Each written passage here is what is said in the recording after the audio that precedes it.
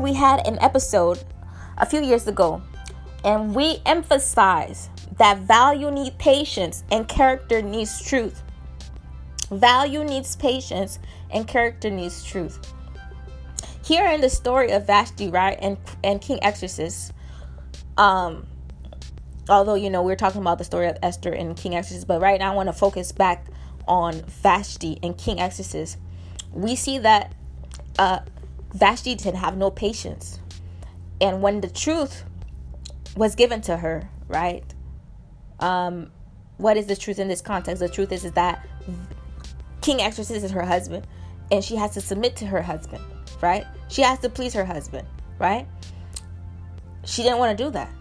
She did what? She rebelled. And that had cost her her crown. That cost her her crown. To the point where the king was so done with her that he is now on the move, right? He is now willing to pursue other women. He's now willing to be the bachelor in the Bible, in this Bible passage, looking for his new wife, looking for his new queen. And what we're going to see in the character of Esther is that Esther was the complete opposite of Vashti in this sense. And so the only thing that Esther had in common with Vashti is that both women were beautiful and they had nice figures. That's a done deal. But at the end of the day, she had nothing that was similar to Esther. To the point where Esther is well loved by the eunuchs. Remember, we just talked about the eunuchs when we were reading chapter 1. The eunuchs are the servants to King Xerxes. Let's go ahead and continue to verse 8, right? Chapter 2, verse 8. Verse 8 says, when the king's order and edict had been proclaimed, many young women were brought to the citadel of Susa and put under the care of Haggai. Esther also was taken to the king's palace and entrusted to Haggai. So the eunuch who was really helping Esther out, helping her with her preparation, right? Her skincare routine, her makeup routine was Haggai. And it says here in the Bible, he was in charge of the harem. So he was not just an eunuch, but he was the eunuch. He was like the head of the other eunuchs. And verse 9 tells us she pleased him and won his favor. She pleased him and won his favor. Immediately, he provided her with beauty treatments and special food. All right. The Bible now wasn't completely describing to us, how come she won favor with Haggai. But the implication here, based on the way that Esther was, right, with Mordecai, and based on how she's going to be speaking as we continue to read the passage, right, with this eunuch, we can have a sense, we can have an idea. The fact that the reason why she won the favor to begin with Haggai is because of her demeanor. Yes, her beauty caught their attention, but at the end of the day, I strongly believe what made Haggai favor her so much from the other women was her character. And why do I say that? Y'all, the king owned 127 provinces, and he has issued and proclaimed this edict to, get all these women to come to the citadel to be his potential, to check them out, right? To see who can in fact replace Vashti. You're going to tell me that Esther was the only one that was beautiful. You're going to tell me that Esther was the only one that took, that really, surprised the Haggai, the eunuch, right? You're going to tell me Haggai was only blown away by her beauty? Of course not. There was something unique about Esther that had to now captivate Haggai to the point where he is now just like Naomi here. I want you guys to see that similarity between Haggai and Naomi. The only difference is that, So just like Naomi, we see Haggai. I'm not sure if Haggai is I do know because it says he, right, y'all? So, and his. So Haggai was a male. He was a man. So that's the only contrast that he had with Naomi. But just like Naomi, Haggai now is on the quest. They're plotting. Haggai is now plotting to make sure that Esther is going to be the one that King Xerxes chooses to replace Vashti. And we're going to see it play out. Let's continue to read. All right. So immediately, we're still in verse 9. Now it says, immediately he provided her with her beauty treatments and special food. He assigned to her 7 female attendants selected from the king's palace and moved her in attendance into the best place in the harem. So Haggai now is having Esther in the top place, right? The top place in the harem. You know? Verse 10 says, Esther had not revealed her nationality and family background because Mordecai had forbidden her to do so. So even now, she's in the citadel. If she wanted to, she could have rebelled against even Mordecai, her cousin. Mordecai said, make sure once you enter that citadel and you're trying to win the king's heart, you better not tell him that you're a Jewish woman. And she kept that. She kept his word. And she refused to disobey him. And that shows me that it's further evidence that she is a faithful woman. She was a faithful woman just like Ruth. When Naomi is telling Ruth all of these things to make sure you put on that nice dress, you put on your perfume, you make sure you look good, right? And make sure you go before the feet of Boaz at the proper time, when he doesn't look like he's in a bad mood, right? So listen, y'all. I don't know if I've said it enough, but character is very crucial for you in this season, to make sure you're forming your character, to making sure that you're forming with character by, increasing your time with the Lord, by reading the word so the word could become a part of you, by living the word, by treating people with respect, by honoring others, by being selfless, by being generous, by being a good version of yourself, by being a person of your word, by being a person of integrity. Let's continue to read now to verse 10. Let's finish reading verse 10. So verse 10, Esther had not revealed her nationality and family background because Mordecai had forbidden her to do so. Every day he walked back and forth near the courtyard of the harem to find out how Esther was and what was happening to her. So now we see Esther is completely on the mind of two people right now. She's on the mind of Haggai, the eunuch, and she's on the mind of Mordecai. Both men wants her to be successful, and both men are making sure that they're doing what they need to do, what they got to do to make sure Esther will be the one to be chosen by King Xerxes. From that being said, y'all, the rest of chapter 2 is just explaining, the different treatments that they had to go ahead and do before they could even get into the presence of the king. When we go to verse 12 very quickly, it tells us that they had to complete 12 months of beauty treatments prescribed for the women, 6 months with oil of myrrh and 6 with perfumes and cosmetics. And this is how she would go to the king. Anything she wanted was given her to take with her from the harem to the king's palace. And when they say her, they're speaking specifically in regards to Esther. Yes, every other virgin had that same regiment, right? The 12 months of preparation. But Esther, she was given the honor that she could take anything, right?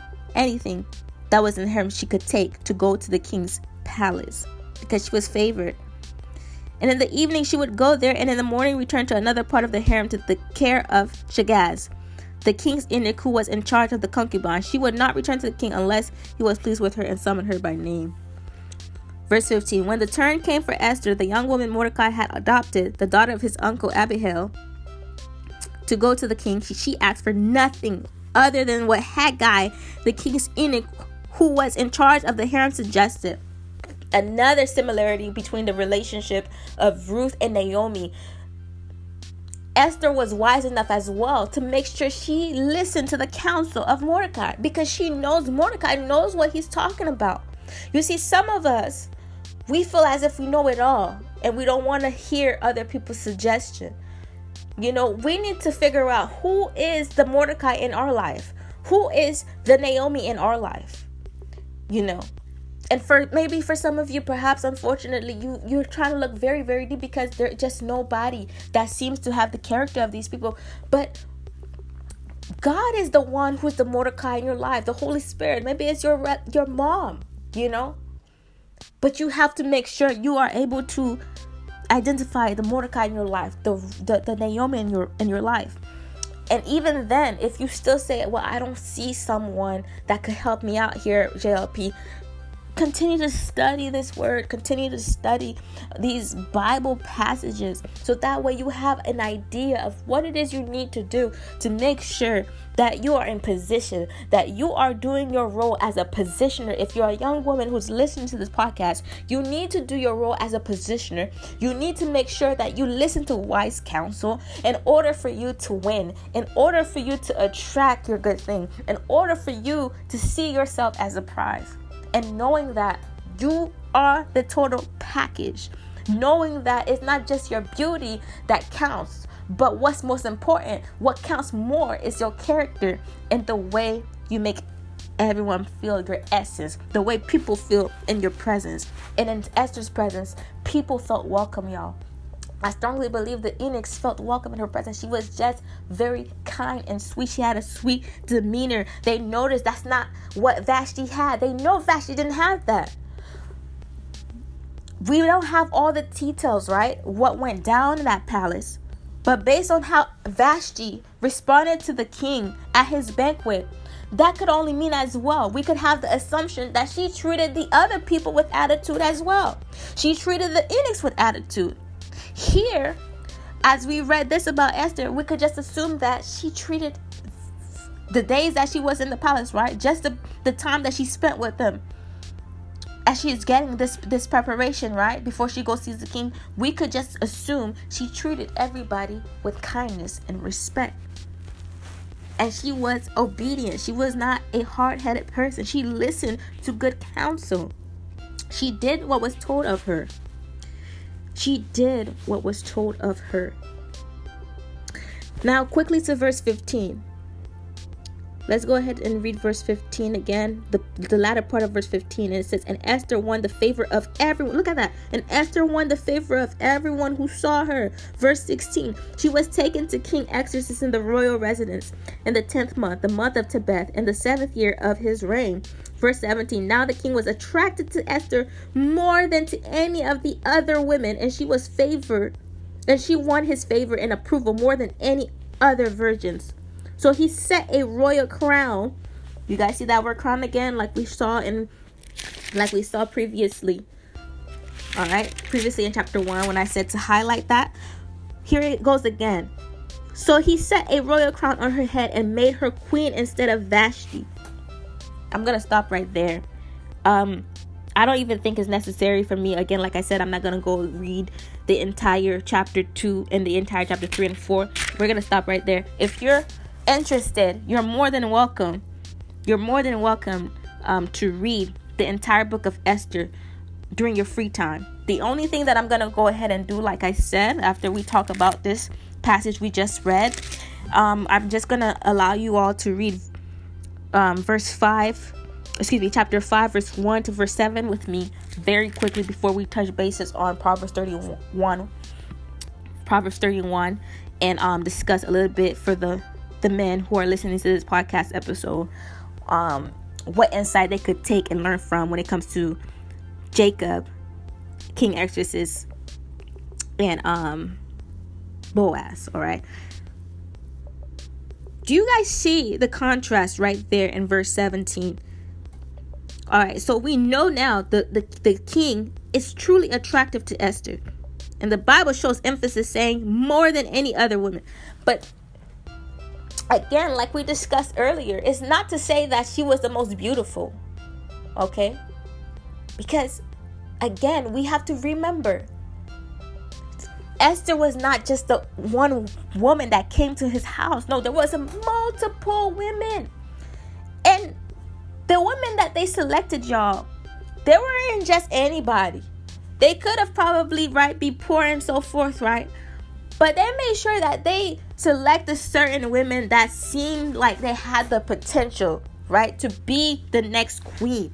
Okay? And so there had to be a deal breaker. There had to be an extra unique feature of Esther that caused the king to be super attracted to her. And when I read that scripture, right, verse 17 of chapter 2 of Esther, it brought me back to the story of Ruth and Boaz, the way Boaz viewed Ruth, okay? There was many women that worked for Boaz's field, but there was something specifically unique about Ruth. And the similarity between Ruth and Esther right there is, again, their willingness to obey, their willingness to be faithful, their willingness to do what is told of them. Remember, Vashti didn't do that. Vashti didn't know what it means to be respectful. Vashti didn't know what it means to honor others. Vashti didn't know what it means to submit. Vashti didn't know what it means to follow directions and orders. Vashti didn't know what it means to listen to wise counsel. Are you guys getting where I'm going with this? So basically, what allowed King Xerxes to find her even more attractive, it's not just her beauty now, guys. It's not just her figure, but it's because she had a submissive demeanor. It's because she listened, and it's because the way she made other people feel. People feel welcome in her presence. People feel that she was indeed sweet. You know, she was indeed kind. They just saw that she was immersed with joy. You know, her essence was joyful, was peaceful, and that made her even more beautiful on top of the physical beauty that she had. And that was what was missing in Vashti. That was what the king desired more. Even though the king in chapter 1 of Esther wanted to present Vashti in front of the nobles so that they could look upon her beauty, what the king did not know he needed at that time is that he needed a woman who is kind and who would be willing to submit to him. And that, my friends, he found in Queen Esther. And because of that, later on in chapter 5, as we just quickly read it right here, when it came time for Esther to again listen to another order that Mordecai gave her, meaning to make sure that she stood up to the king so she could help her people, right? You know, Mordecai, there's this famous phrase that we all know. He said, perhaps Esther, you know, you are here for such a time as this. You know, you were born for such a time as this, right? You are here where you are in the king's palace for such a time as this, to deliver our people, to help our people to receive deliverance, right? What does Esther go ahead and do? She goes ahead very kindly, she says, and asks of the king. Let's go ahead and quickly read it, y'all. Chapter 5. It says, verse 1. It says, on the third day, Esther put on her royal robes and stood in the inner court of the palace in front of the king's hall. The king was sitting on his royal throne in the hall, facing the entrance. When he saw Queen Esther standing in the court, he was pleased with her and held out to her the gold scepter that was in his hand. So Esther approached and touched the tip of the scepter. Then the king asked, what is it, Queen Esther? What is your request? Even up to half the kingdom, it will be given you. If it pleases the king, replied Esther, let the king together with Haman come today to a banquet I have prepared for him. Okay, I'm going to stop right there. Here's another contrast for you all as well. For us all. I want you guys to see the contrast, even when it comes to the banquet. Mind you, in chapter 1, Vashti went ahead and created a banquet for her own self, while the king had his banquet. The king was furious about that. And not only did she create a banquet for her own self, she refused to leave her banquet so she could accompany the king at his banquet. So we see here, it's not to say that the king did not give Vashti freedom or didn't want for Vashti to be happy and to pursue her own things, to pursue her own interests. Why do I say this? We see here, even here in chapter 5, this is what Esther herself is asking of the king. She's saying, I want to make a banquet for you. I'm making a banquet for you. She said, if it pleases the king. And I love that the Bible shows that term, right? Pleases. If it pleases the king, replied Esther, let the king together with Haman come today to a banquet I have prepared for him. So not only is Esther letting the king know about this banquet, but she's saying the banquet I have prepared for you. So it's not just a banquet that she created for herself, but she did it in order to honor the king. And that, my friend, is going to now leave the king to do what it is that Esther is going to tell her to do next. And what is Esther going to tell her to do next? Let's read verse 6. It says, as they were drinking wine, the king again asked Esther, now what is your petition? It will be given you. And what is your request? You guys see how that Proverbs did not lie at all? When it was saying that kindness brings honor to women, it truly does. Here we see it happening. And Esther is getting more favor from the king. Why? Because of the way she treats the king, her kindness, her demeanor, her character, her willingness to honor him. Now what happens here is that the king's heart is even more softened, right? More open towards Esther to do whatever it is that she wants to do, that he will allow her to do. Verse 7 says here, excuse me, I'm ahead of myself here. Let's go back to verse 6, the latter part of verse 6. King again asks Esther, now what is your petition? It will be given you. And what is your request? Even up to half the kingdom, it will be granted. Esther replies back to him, saying, my petition and my request is this. If the king regards me with favor, and if it pleases the king to grant my petition and fulfill my request, let the king and Haman come tomorrow to the banquet. I will prepare for them. Then I will answer the king's question. Oh my goodness. Oh my goodness. Esther is one smart girl, y'all. We see here in the similarities between Esther now and Naomi. We see, we are reminded of how Naomi told Ruth, okay, do this, right? Yes, make yourself look good. Yes, wear that nice clothes, right? Yes, make yourself smell good, right? Go to that place that you know that Boaz is going to be at, right? But listen, do not go while he seems like he's busy, while he seems like he's occupied, or while he seems like he's kind of like, not in the mood. We see here in this verse 7 with Esther. Esther is smart and wise in knowing that she first wants to satisfy the king before she says what she wants to say to him. Because she knows at times people need to be well rested. People need to be relaxed. People need to be in high spirits. I believe, that was the phrase, I believe, and different versions say of Naomi. Naomi made sure to say Ruth, make sure that he's in high spirits when you approach Boaz, right? Make sure he's in high spirit. And this is what Esther is doing right now. She's making sure that the king will be in high spirits, so that way when she introduced to him the petition, he will refuse to say no. He will be in such high spirit that he will have to say yes. And let's continue very, very, very quickly. Let me see. No, I'm gonna stop right there, y'all. I'm gonna stop right there.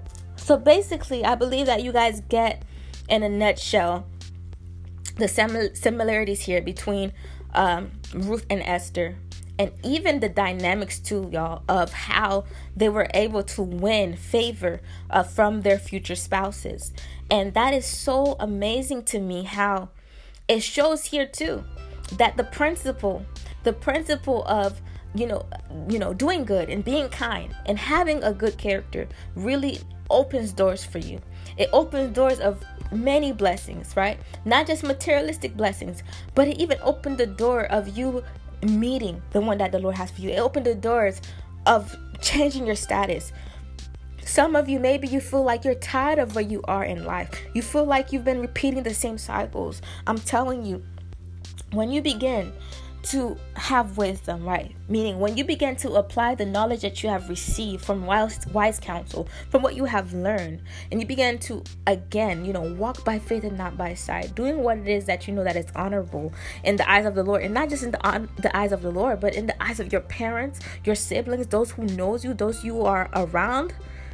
Listen, you will win favor, not only with God, but with men. You will win favor with God and men and people will want to bless you. People will be attractive to you, and they will want for you to win. You know, a lot of us, we hear haters, right? We hear the term hater. I don't really like saying that term. We hear a lot of people say, oh man, I have a lot of haters and stuff like that. But you know what? When you are a person of character, when you are a noble person, right? That's what we're going to be seeing in the Proverbs 31 woman. People, east and west, they will want to bless you. People will just want to bless you because they want to. People will just want to give you money because they want you, not because you ask them. And as a matter of fact, you don't even have to ask. Just like King Esther says, right? People will ask you what you want. They will ask you what type of blessing you want them to give you, excuse me. And so that's very, very, very important. And we see that too in Proverbs 31. You know, her husband is even saying of her husband will call her blessed. Her children will call her blessed. That's another way of saying people just, adore you. You have one favor in the sight of people because of who you are.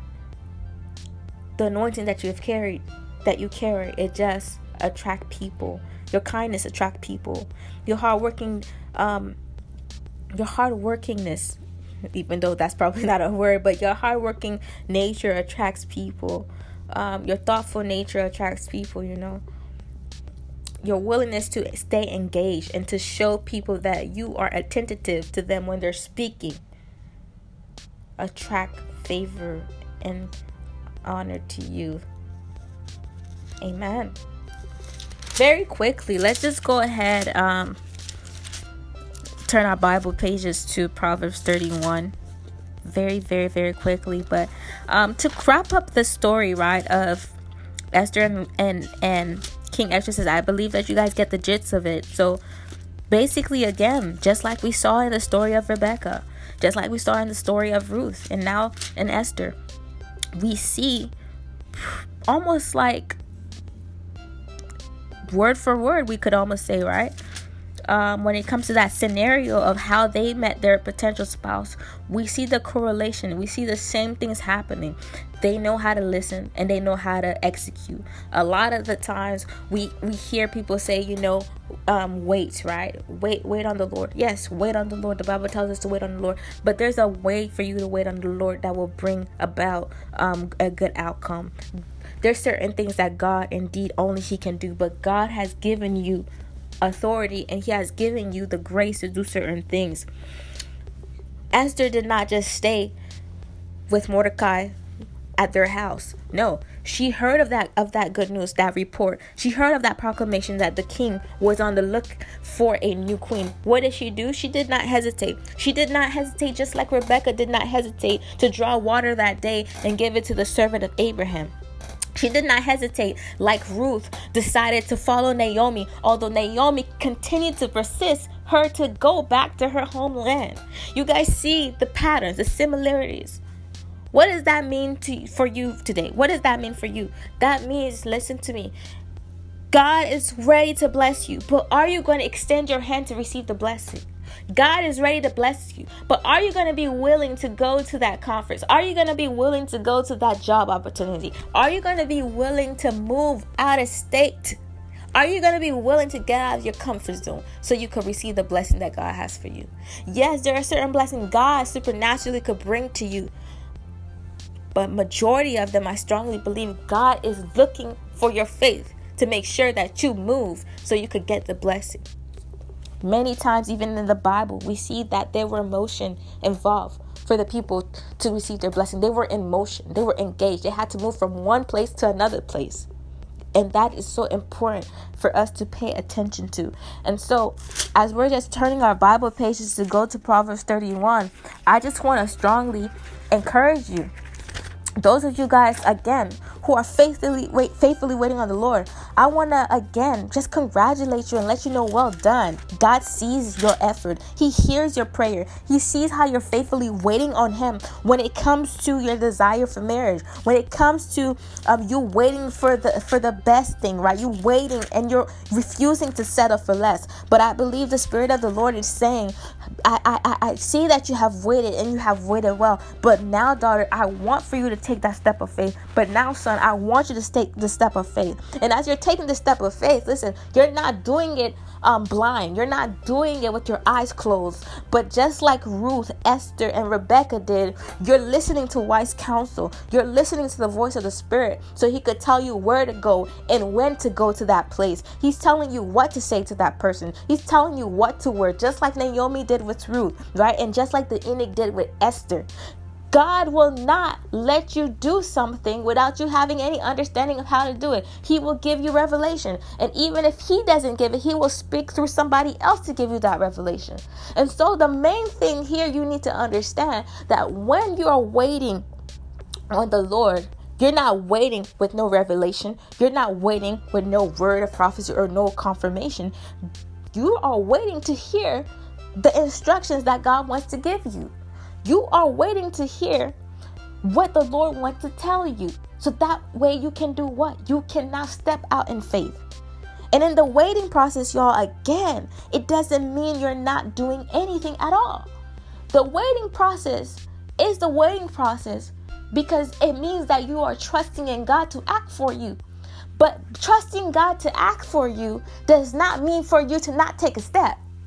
And I feel like in the culture, the Christian culture, we feel like the waiting process means for us to not take a step.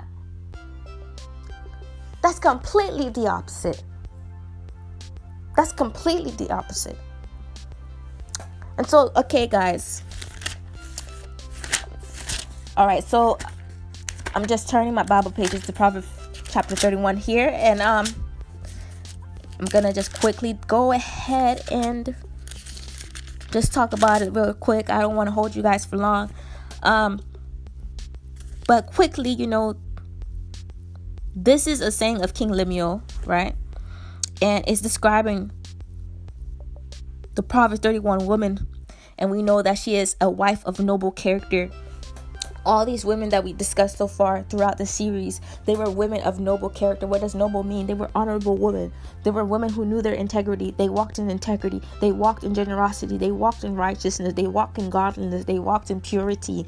They walked in faithfulness, that they put other people before themselves. They weren't selfish, y'all.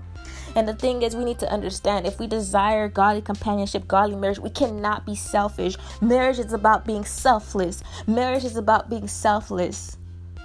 It's about reflecting what the Lord did. Jesus was selfless when it came to us. Even though we were sinful, he was willing to be selfless. How? To die in our place. When you step foot into a God-ordained relationship or marriage, you are saying to yourself, I have died to myself so that I may serve that individual. And that doesn't mean you're going to live a life of misery and like a slave, but it just means that you're not only going to make everything be about you, but now that other person is a part of you, an extension of you. You guys now become one. And so the Proverbs 31 woman had that mentality, the prize mentality, knowing that she was the prize because she has the giftings, she has the understanding, she has the willpower to know what her family needs, to know what her husband needs, and to successfully execute to make sure that their needs are met. She was a woman who was well-rounded. She was a woman who was not just spiritual, but she was a woman who was intelligent. She knew how to manage. She knew how to manage her household, but she knew also how to manage her finances. She knew how to take care of her children. She knew how to do it all. Was she a perfect woman? Of course not, because nobody is perfect. But at the end of the day, I believe the perfection that the Lord is looking for us to attain in this life is faithfulness. God is looking for those who are willing to be faithful to him. And your future spouse is willing to look for the person who will be faithful to them until death do you part.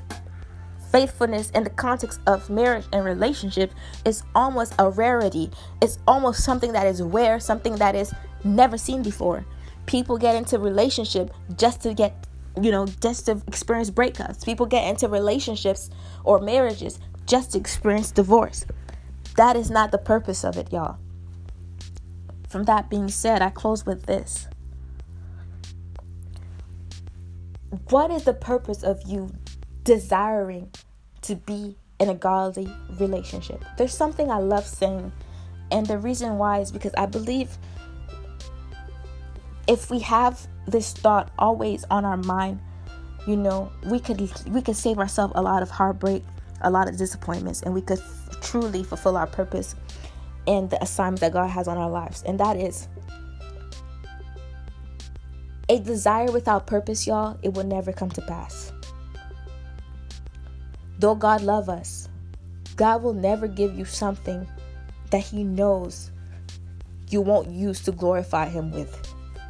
From that being said, you may believe that you desire marriage, but God may never give you a marriage. He may never give you a future husband or a future wife, because he knows that you're going to cause that person to become an idol in your life, and you're going to cause that person to make you not worship God, your Lord and your Savior. You're going to make that person make you forget that God, that Jesus is your first love. And so you have to be transparent with yourself right now and say, yes, I want that intimacy, right? I want that friendship with that person. I want that deep love with that person, right? But do I also want to be with this person because I believe that that person will point me closer to Jesus? Do I want to be in the context of marriage because I believe that God created marriage so that I may advance his kingdom on this earth? Because the Bible lets me know that two are better than one. Because the Bible lets me know, even in Genesis 2 verse 18, that it is not good for men to be alone, so that we could have a greater harvest for the glory of the Lord. We have to be honest with ourselves and tell ourselves, why is it that we want to be in a relationship in the first place? Do we want to be in a relationship just because everybody's in one? Just because we just love that attention? The attention that people get just because they're a couple or whatnot? And I believe once you do those analysis, once you check yourself, once you check your heart, and you pray those prayers again, you say, God, make my heart pure, make my motives pure. I guarantee you, man, I guarantee you, God is faithful to give you that desire, because he knows that desire is ultimately going to give him glory. Amen. Now, quickly, let's go ahead and talk about the men right here. Jacob,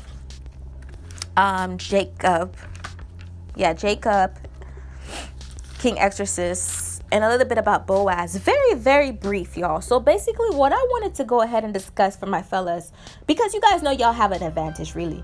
You guys are the pursuers, you know. So when you see an attractive woman, you are able to approach that woman and get to know her and say, you know, I would love to get to know you and so forth like that. Make small talks, and ultimately just to try to see if she's a potential mate. If you guys have similarities, if you guys are compatible, right?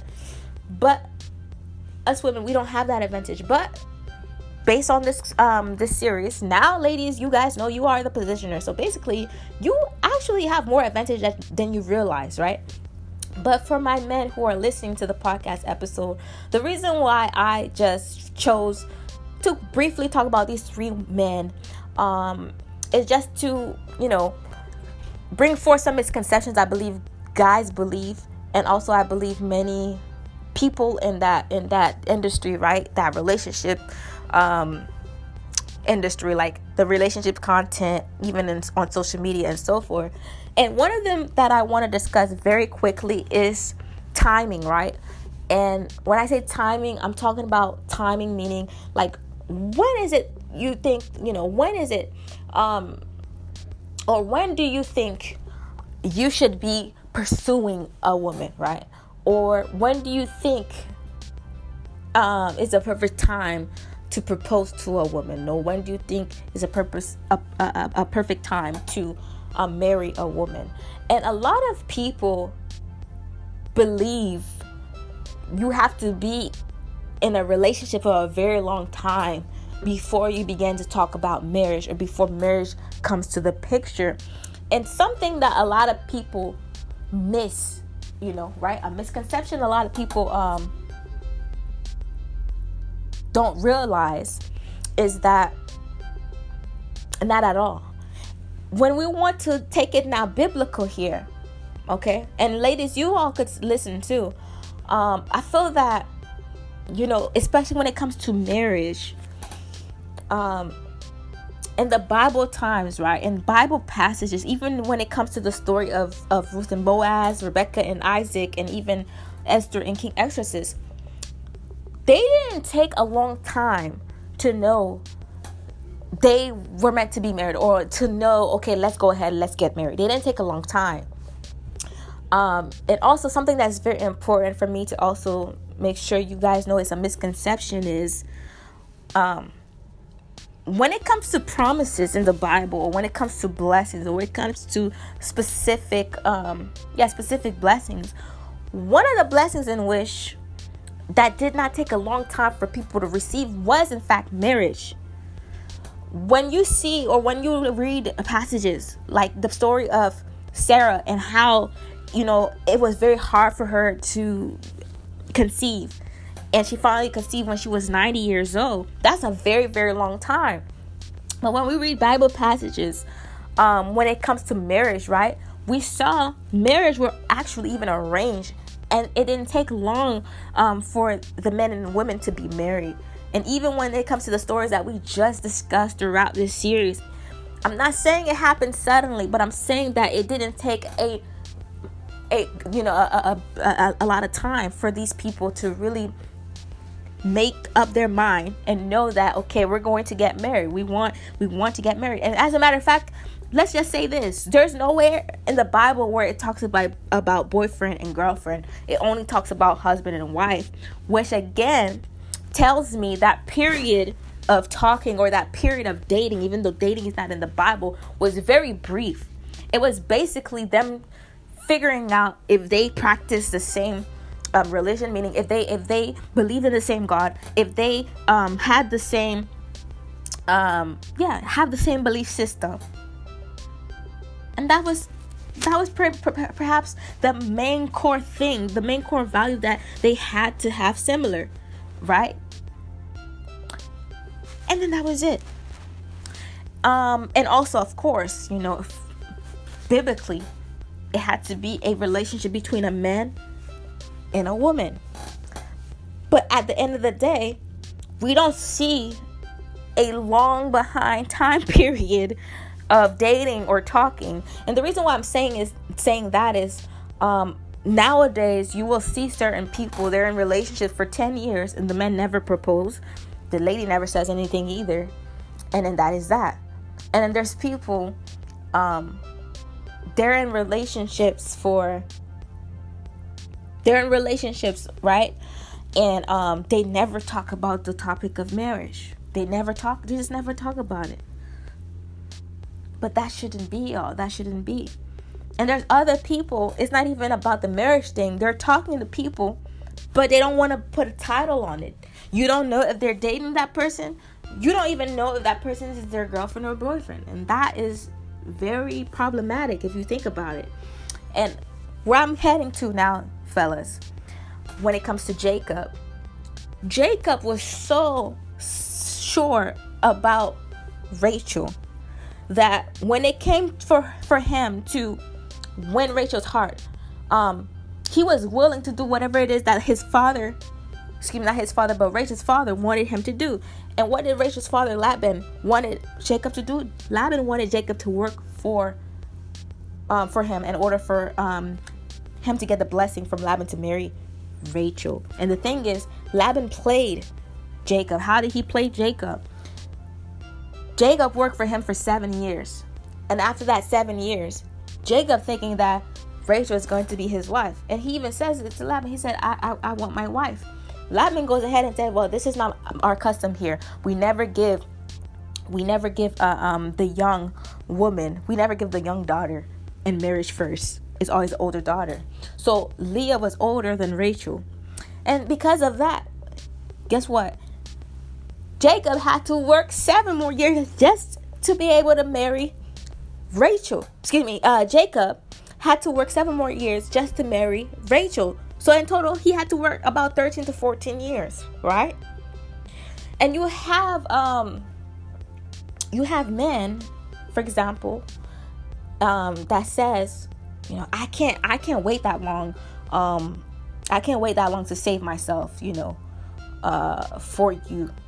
I'm talking about in the context of sexual intimacy. And the thing about it is that the Bible, says to us that Jacob said, give me my wife. So basically, the marriage, Jacob already knew the marriage was a done deal. The marriage was it. The marriage was done. It was just having her now, right? Having her in his possession, having her now in his life permanently. That was the thing that was missing. And from the Bible, right? From the book of Genesis, the very first book of the Bible, we hear it being said, this is why the man leaves his mother and father so that he can be united to his wife. And that was after, Adam said to Eve, you are woman because you are bone of my bone, flesh of my flesh. Right there is, in fact, the marriage being done between Adam and Eve. Okay?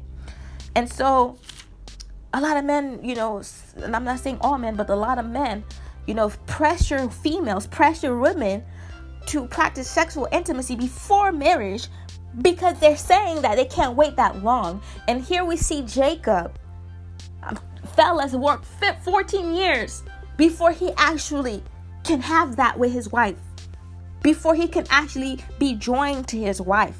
That speaks volume to me. And so I really feel like Jacob, for real, he deserves MVP. Jacob deserves MVP. He didn't wait 1 year. He didn't wait 5 months. He didn't wait 6 years. He waited 14 years to finally be with Rachel and to finally consummate the marriage. And when you have young men, when a young lady tells you that she's saving herself because she wants to be pure, she's saving herself for marriage, some men, they have a problem with that. And they say, I can't do it, forget you, right? Or, I can't continue with this relationship. Ladies, let me tell you something.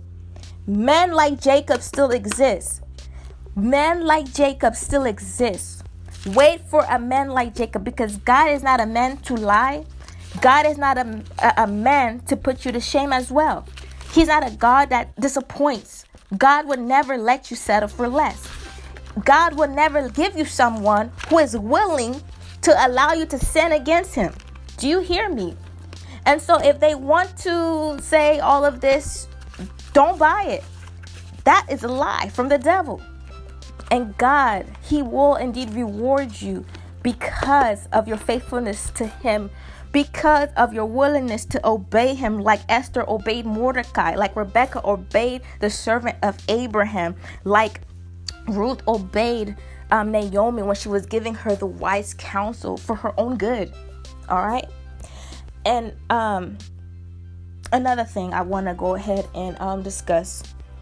Let's look at Boaz, fellas. Boaz was a man of noble character. He was a man of honor. He was a man that was willing. He was a man that was willing to be honest with Ruth from the beginning. For example, what do I mean by that? Boaz knew that he wasn't the only relative that could have married Ruth. He wasn't the one first in line. He was the one second in line, I believe so. Or he had another relative who was, I believe, even younger than him that could have married Ruth. He could have kept that to himself. But did he? No, he didn't. He was honest even in that instant. Even to that point, right? He was honest with Ruth. And he said to her, there's someone else. And guess what? That person ends up rejecting Ruth. But we see the nobility of Boaz again. Though that person rejected Ruth, Boaz stepped in and said, you know what? I'm going to marry Ruth. And I'm not just going to marry her, but I'm going to also take the property too that belonged to that relative of ours that's no more. So I have Ruth and I also have that property. And I'm willing to do this because she's worth more. That other guy didn't see Ruth's value, but Boaz saw her value. Ladies, what does that mean? Men like Boaz still exist. Men who sees your value still exist. Any guy who is forcing you to do something that does not show your worth is not worth for you to waste time with him. The same with the fellas. If there's a young lady, she doesn't see your worth, it's not worth for you to waste your time with her. All right? Now, let's go ahead, fellas. Let's talk about King Xerxes very, very quickly. Okay? King Xerxes. The main thing I want to discuss concerning him with you all tonight is his openness to offer Esther half of the kingdom. He went ahead and offered Esther half of the kingdom in chapter 5. Which symbolizes to me that he knows that what is his is for Esther, and what's for Esther is for him. We have to understand, when it comes to companionship, godly companionship, when it comes to the context of marriage, what belongs to you belongs to your husband. What belongs to your husband belongs to you. You guys, yes, you guys are individuals. Your individuality will not be lost in marriage, but at the end of the day, you realize you are one in marriage. Oneness doesn't just mean because now you're husband and wife and that is that. You are one when it comes to your purpose as well. Your purposes are well blended together. You are one when it comes to your assignment. It doesn't mean that you guys don't have different assignment, but it means that the purpose behind each of your assignments, they coexist. They align together. It means that you guys are not just marrying each other, but you guys marrying each other's family. You are blending your lives together. It's not all about you no more. It's about him too. It's not all about you no more. It's about her too. And I love that the Bible, it said that to us, the king was so moved by Esther and her kind demeanor and her character and the way that she was completely different from Queen Vashti, that he said, I will give you half of the kingdom. Do you guys know how rich, how popular this man was? Bible says he ruled 127 provinces. Provinces, y'all, 127. We live in the United States. And some of you guys who are listening in other nations, imagine if you ran just 10 cities in your country. But this man, he ran 127 provinces. And he says to Esther, I will give you half of it. He says, I will give you half of it.